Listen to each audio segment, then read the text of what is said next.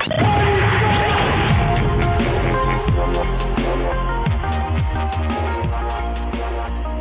to the Wednesday Night Sports Show. I'm Andrew Smith, and my first guest is Mr. Gary Mutimer, ready to talk a little bit of Sunderland AFC. How are you doing, Moot? I'm great, mate. How's you?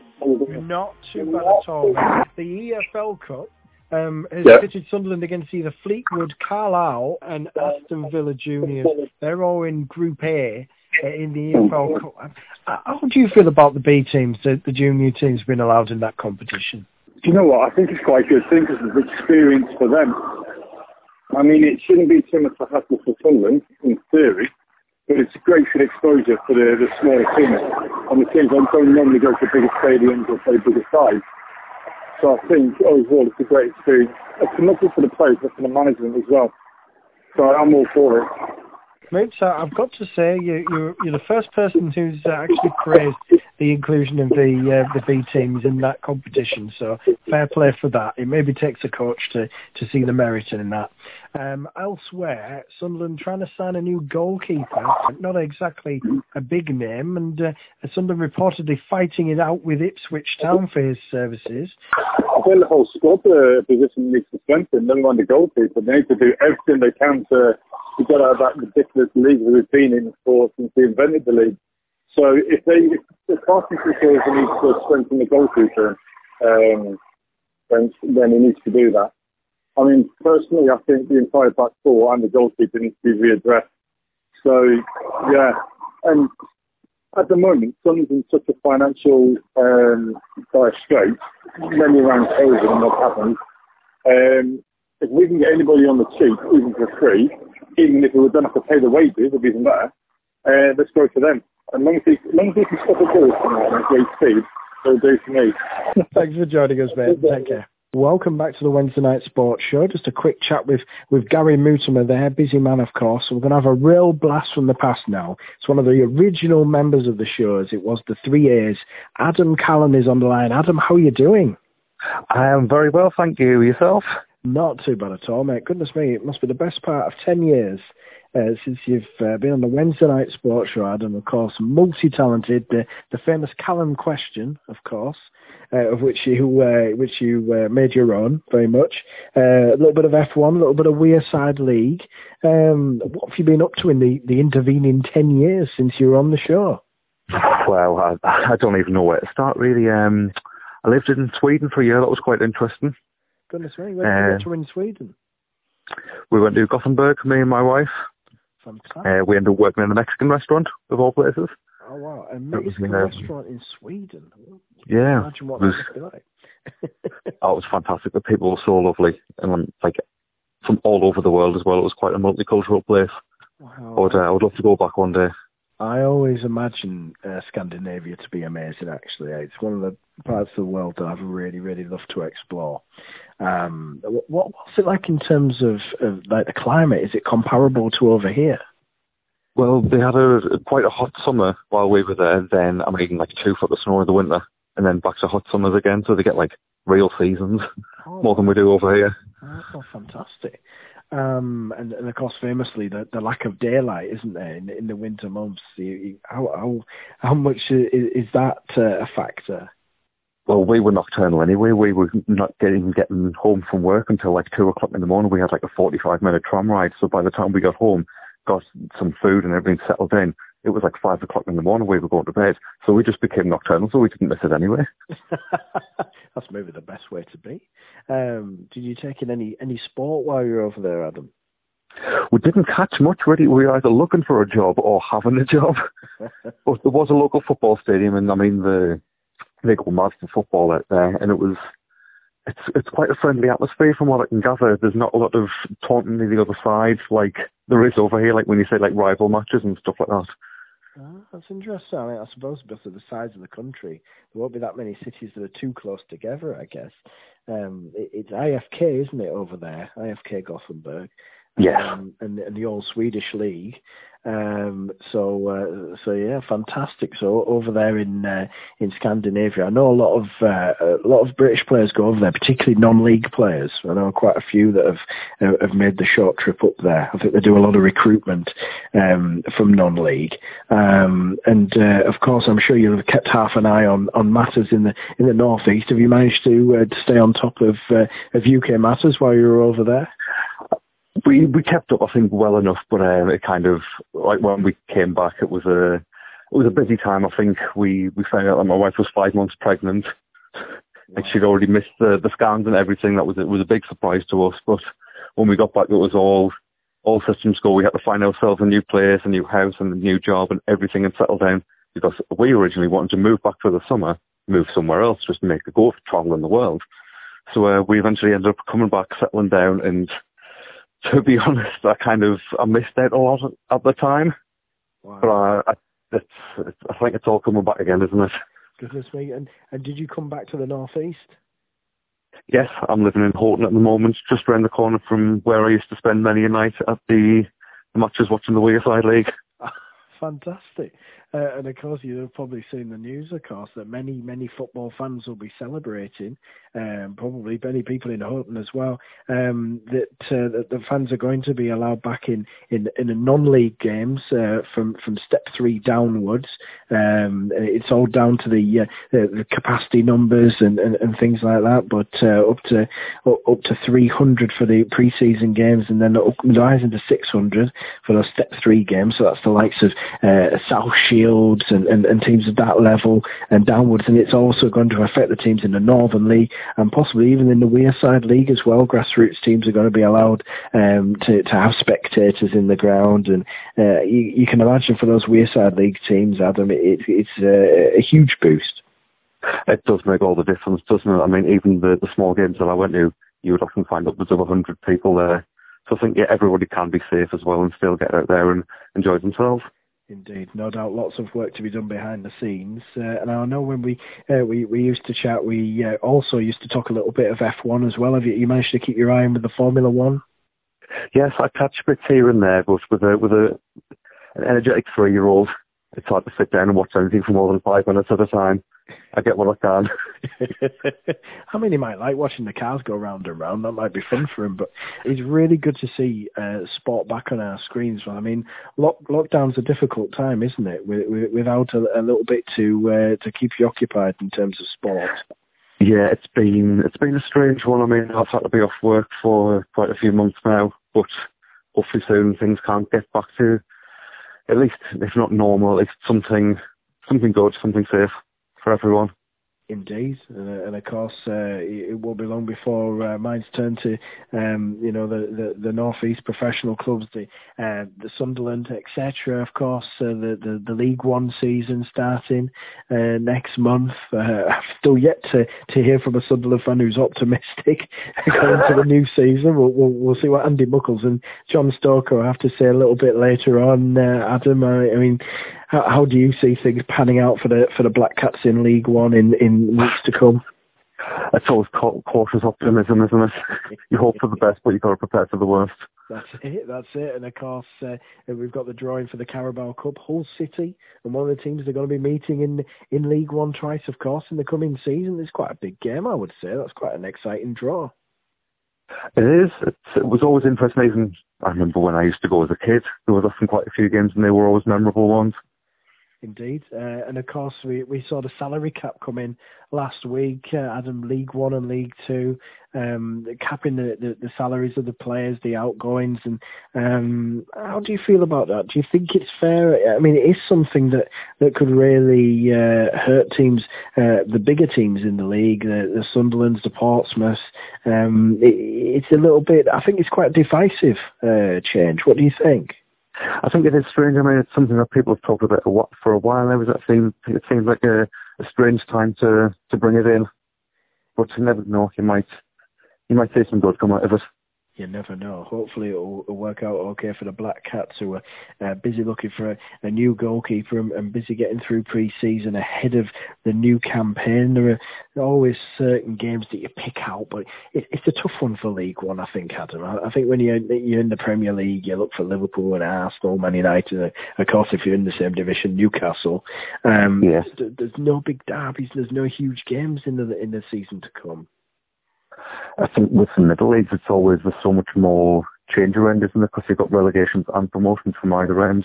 Yeah. With the Premiership, it's just promotions in. Yeah. There's a lot more change going on.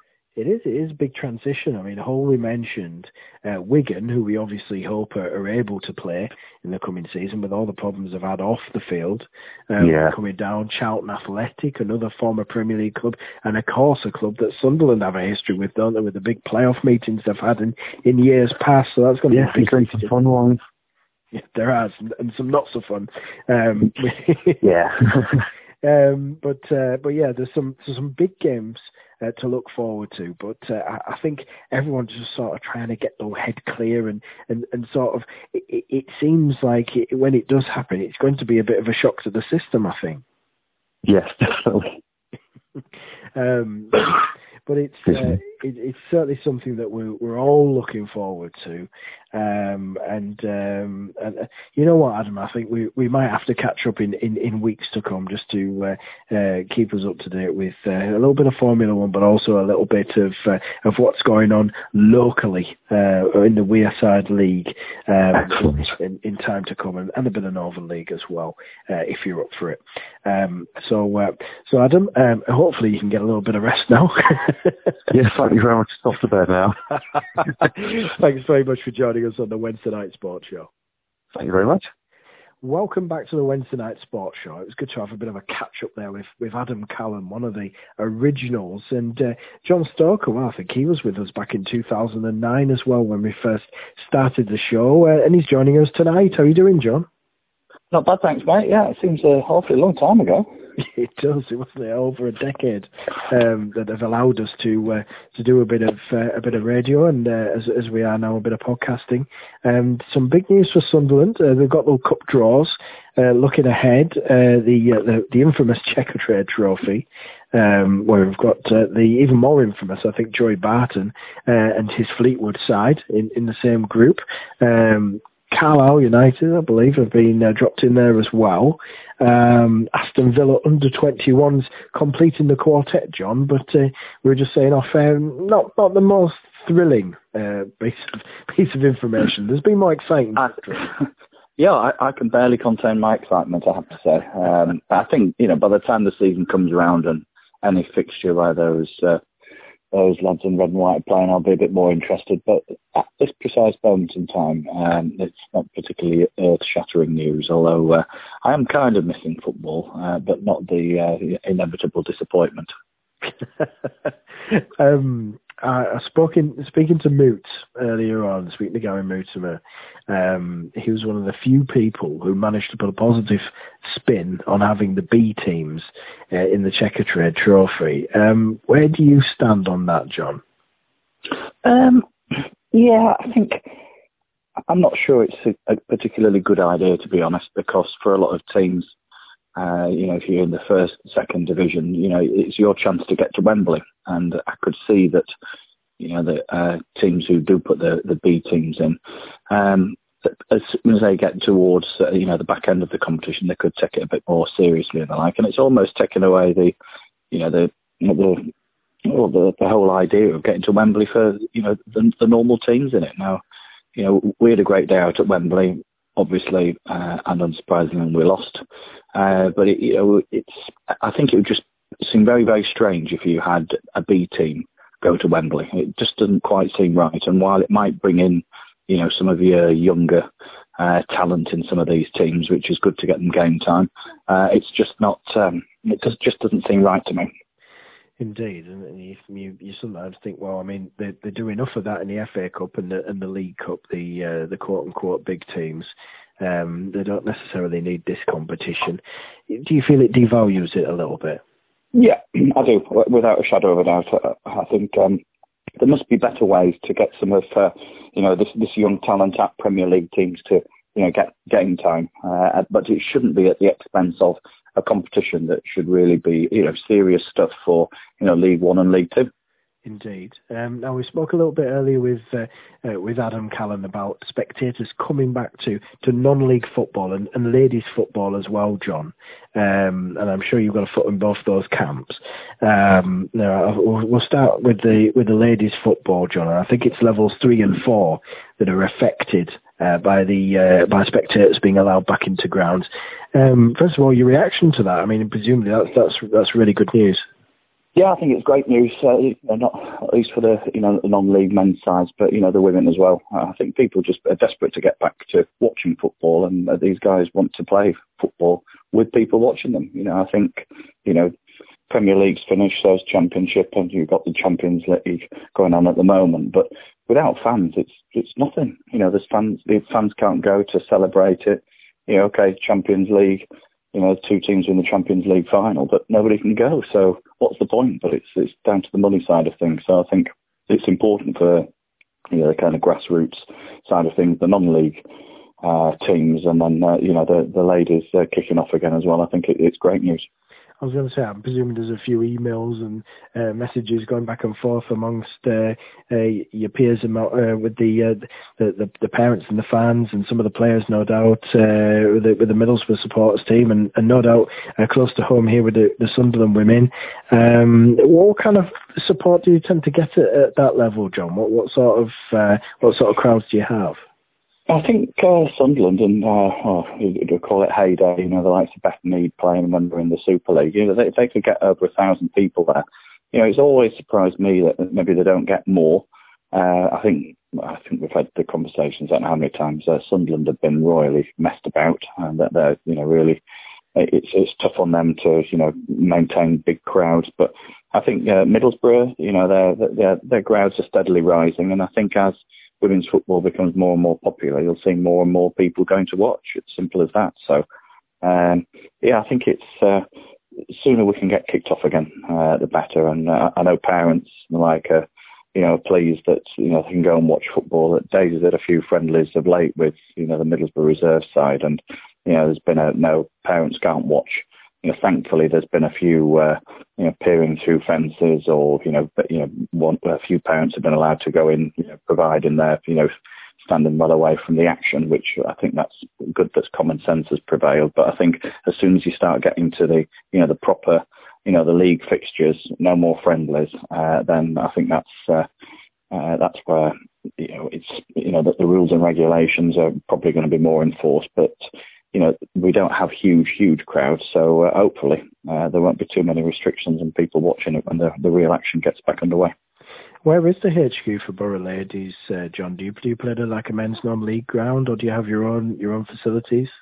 They've played at a few grounds. They've had a few games, a few keenly fought contests against Redcar. They played there, and I know they were up in Wallsend the other weekend, but they have games up at the Hurlingshaw, and I think it's a club that's really going forward. I think it's got so many of the junior sides.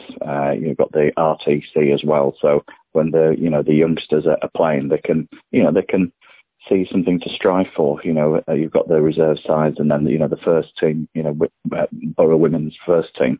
So it's a real progression. So, they've got new people in place, they've got a new chairman and the like, and it seems to be a club going places. It is still strange cheering them on, though, when, I've got my Sunderland top on.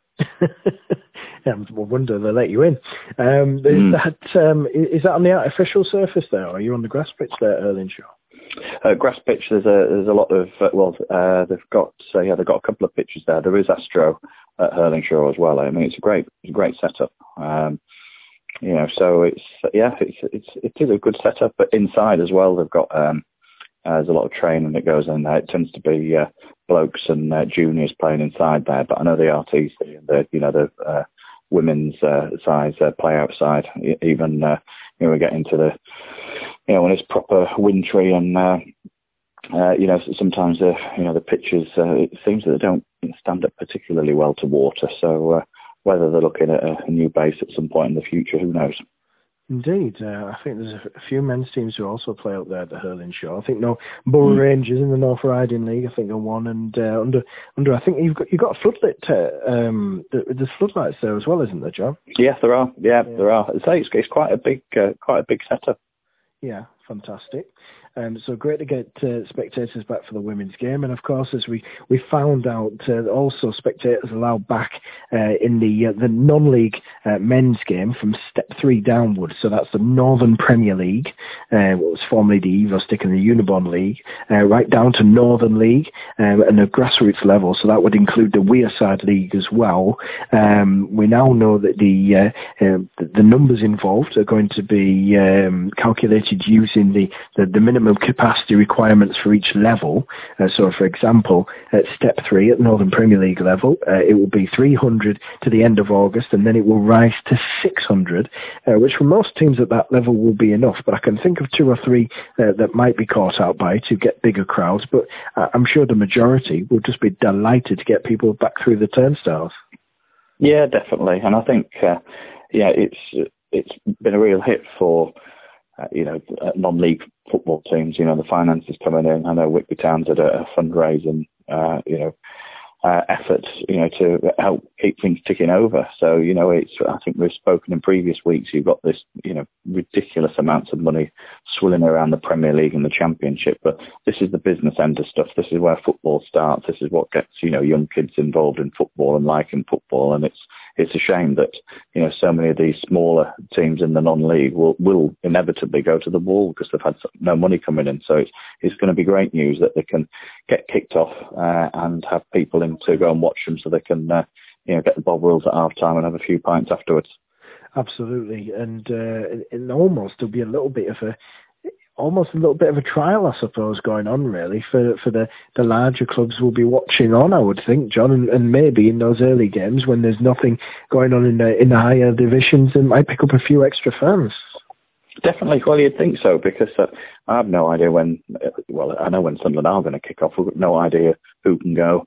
They're talking about a capacity of 12,000. Well, how are they going to decide on 12,000? So I think there will be a lot of people who don't watch football anyway, that maybe watch it on Match of the Day or something. It might encourage people to get along and support the local team. So hopefully the local teams do benefit from it a bit, really.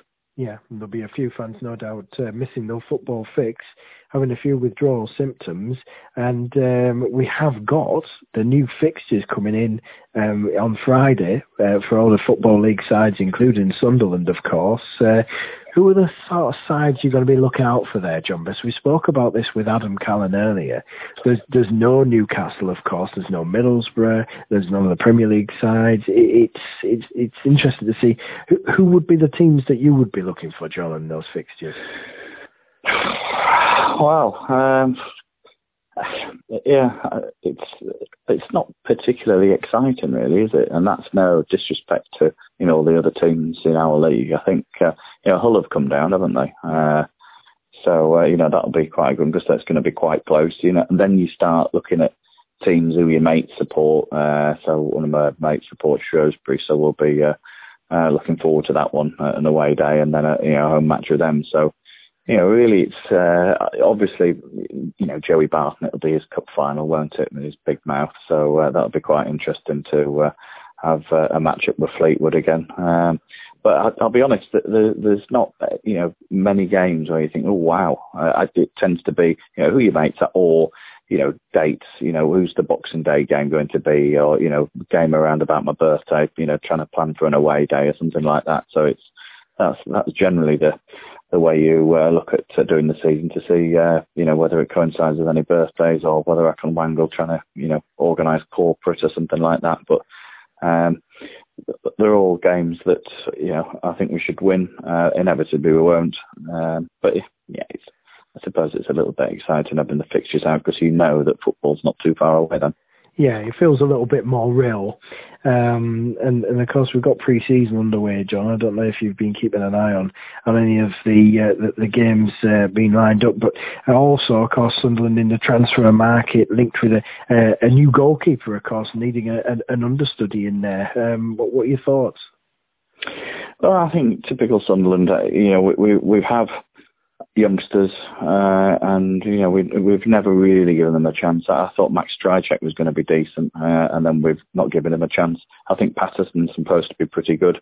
He obviously needs to go out, for first team experience now. But there have been occasions where the youngsters, whether it's in goal or outfield players as well, should have been blooded and given a chance. There's a few games last season where might be 3-0 up at half time. And yet we still don't bring them on. With Mumba going, we could rue that. Ethan Robson's gone. So I hope that Embleton and, some of the other youngsters who were called back, I think Jack Diamond, who was at Harrogate, it'll be interesting to see how he gets on. I mean, I like the looks of Jake Hackett, who was at Whitby Town. But I think that a lot of these youngsters who show promise never really get a proper sniff with the first team, and it's a whole different ballgame now. We're not in the Premier League, we're in League One. So I think these lads need to be given a go, and we obviously need to find an understudy to Lee Burge, because we're looking at the squad and the players that we've got, we look desperately short. But I think with the the wage cap rules and the like, it means that finally we're going to have to try and get some young Mackhams through the ranks and playing for the first team. Yeah. I mean, to that end, do you think it might be a little bit of a blessing in disguise? Could be. Yeah, I even had one of my mates say the other day, I tell you what, it would be best if we went down to League Two and really, cleared the decks and got youngsters playing. Well, I thought when we went down to the Championship, it'd be good to consolidate and go back up. And then we dropped down to League One. Yeah, it's probably good that we're down here so we can consolidate and go back up. It's not as easy as that. So I don't think dropping down to League Two before we take any drastic action would be the best course of action. I think we've just got to, I think any team, you have to have, a bit of experience, but we need hungry youngsters coming in, not journeymen who, we pick up for next and out who haven't been able to cut the mustard. We do need some youngsters in, and, nobody loves it more when you have a local youngster in the side. So, Pickford's come through and Henderson's come through, and we've made a load of money out of them, which incidentally, Henderson did get booed a lot by some Sunderland fans who are never ever pleased. And it baffles me that they were giving him some jip, and yet he's been England captain, for the European champions, and yet for some Sunderland fans, he wasn't good enough. So that just goes to show that we've got a problem with a minority of our fans as well. Yeah, I think he's certainly had the last laugh there, hasn't he? Definitely. I asked Gary Mutimer this earlier on, John, and you'll probably be unsurprised by his answer.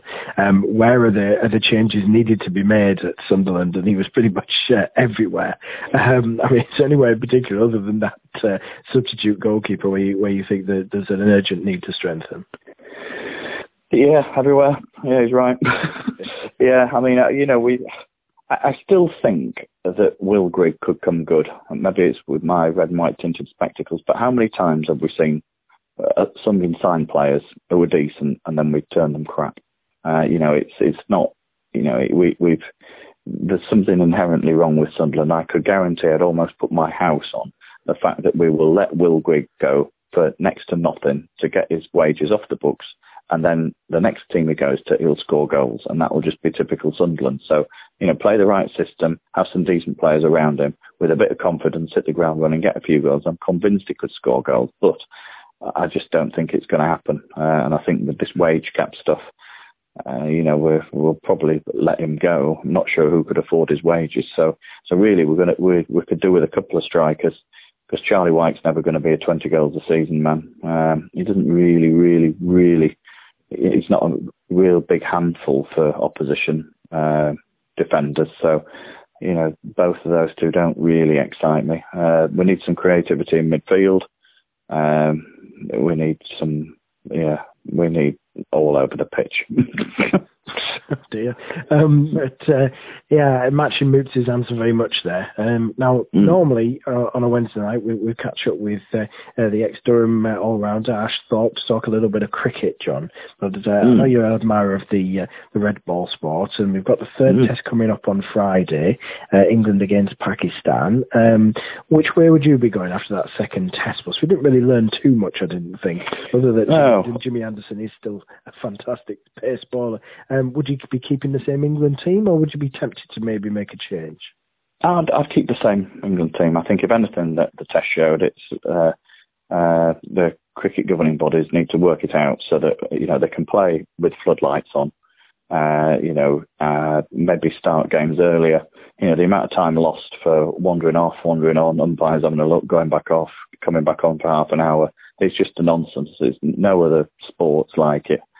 Just get playing. And I think Joe Root was interviewed today and he was saying pretty much the same. If it's bad light, stick floodlights on. Simple. It's not rocket science. So I think with that, I'd stick with the same side. I think from the first session or two of the first test match, you're thinking Pakistan are absolutely going to steamroller us. But to be fair, we've come back well, and it looks a really good, reasonably evenly matched series. I think England are better, and providing we can bat against the new ball, I think we've got enough to win. We just need some decent weather and get Jimmy taking some wickets with some early swing, and Stuart Broad is a man on a mission at the moment. I think it was probably a masterstroke to drop him, and since he's come back in, he's been a man on form.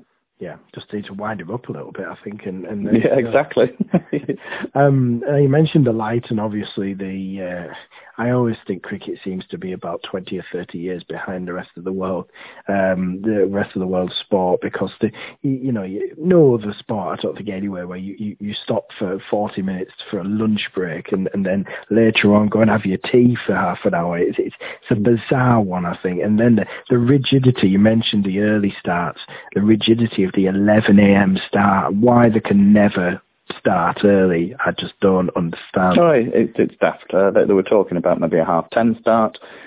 Stop it with all these drinks breaks. Like you say, it's okay, have your lunch, but then you don't need tea.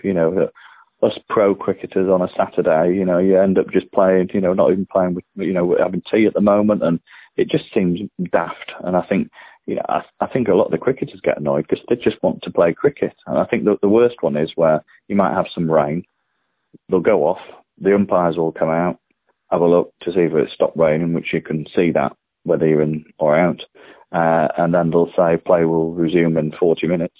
And then by the time the 40 minutes comes, there's a bit more drizzle, so they stay in again. Then they come out and have a look.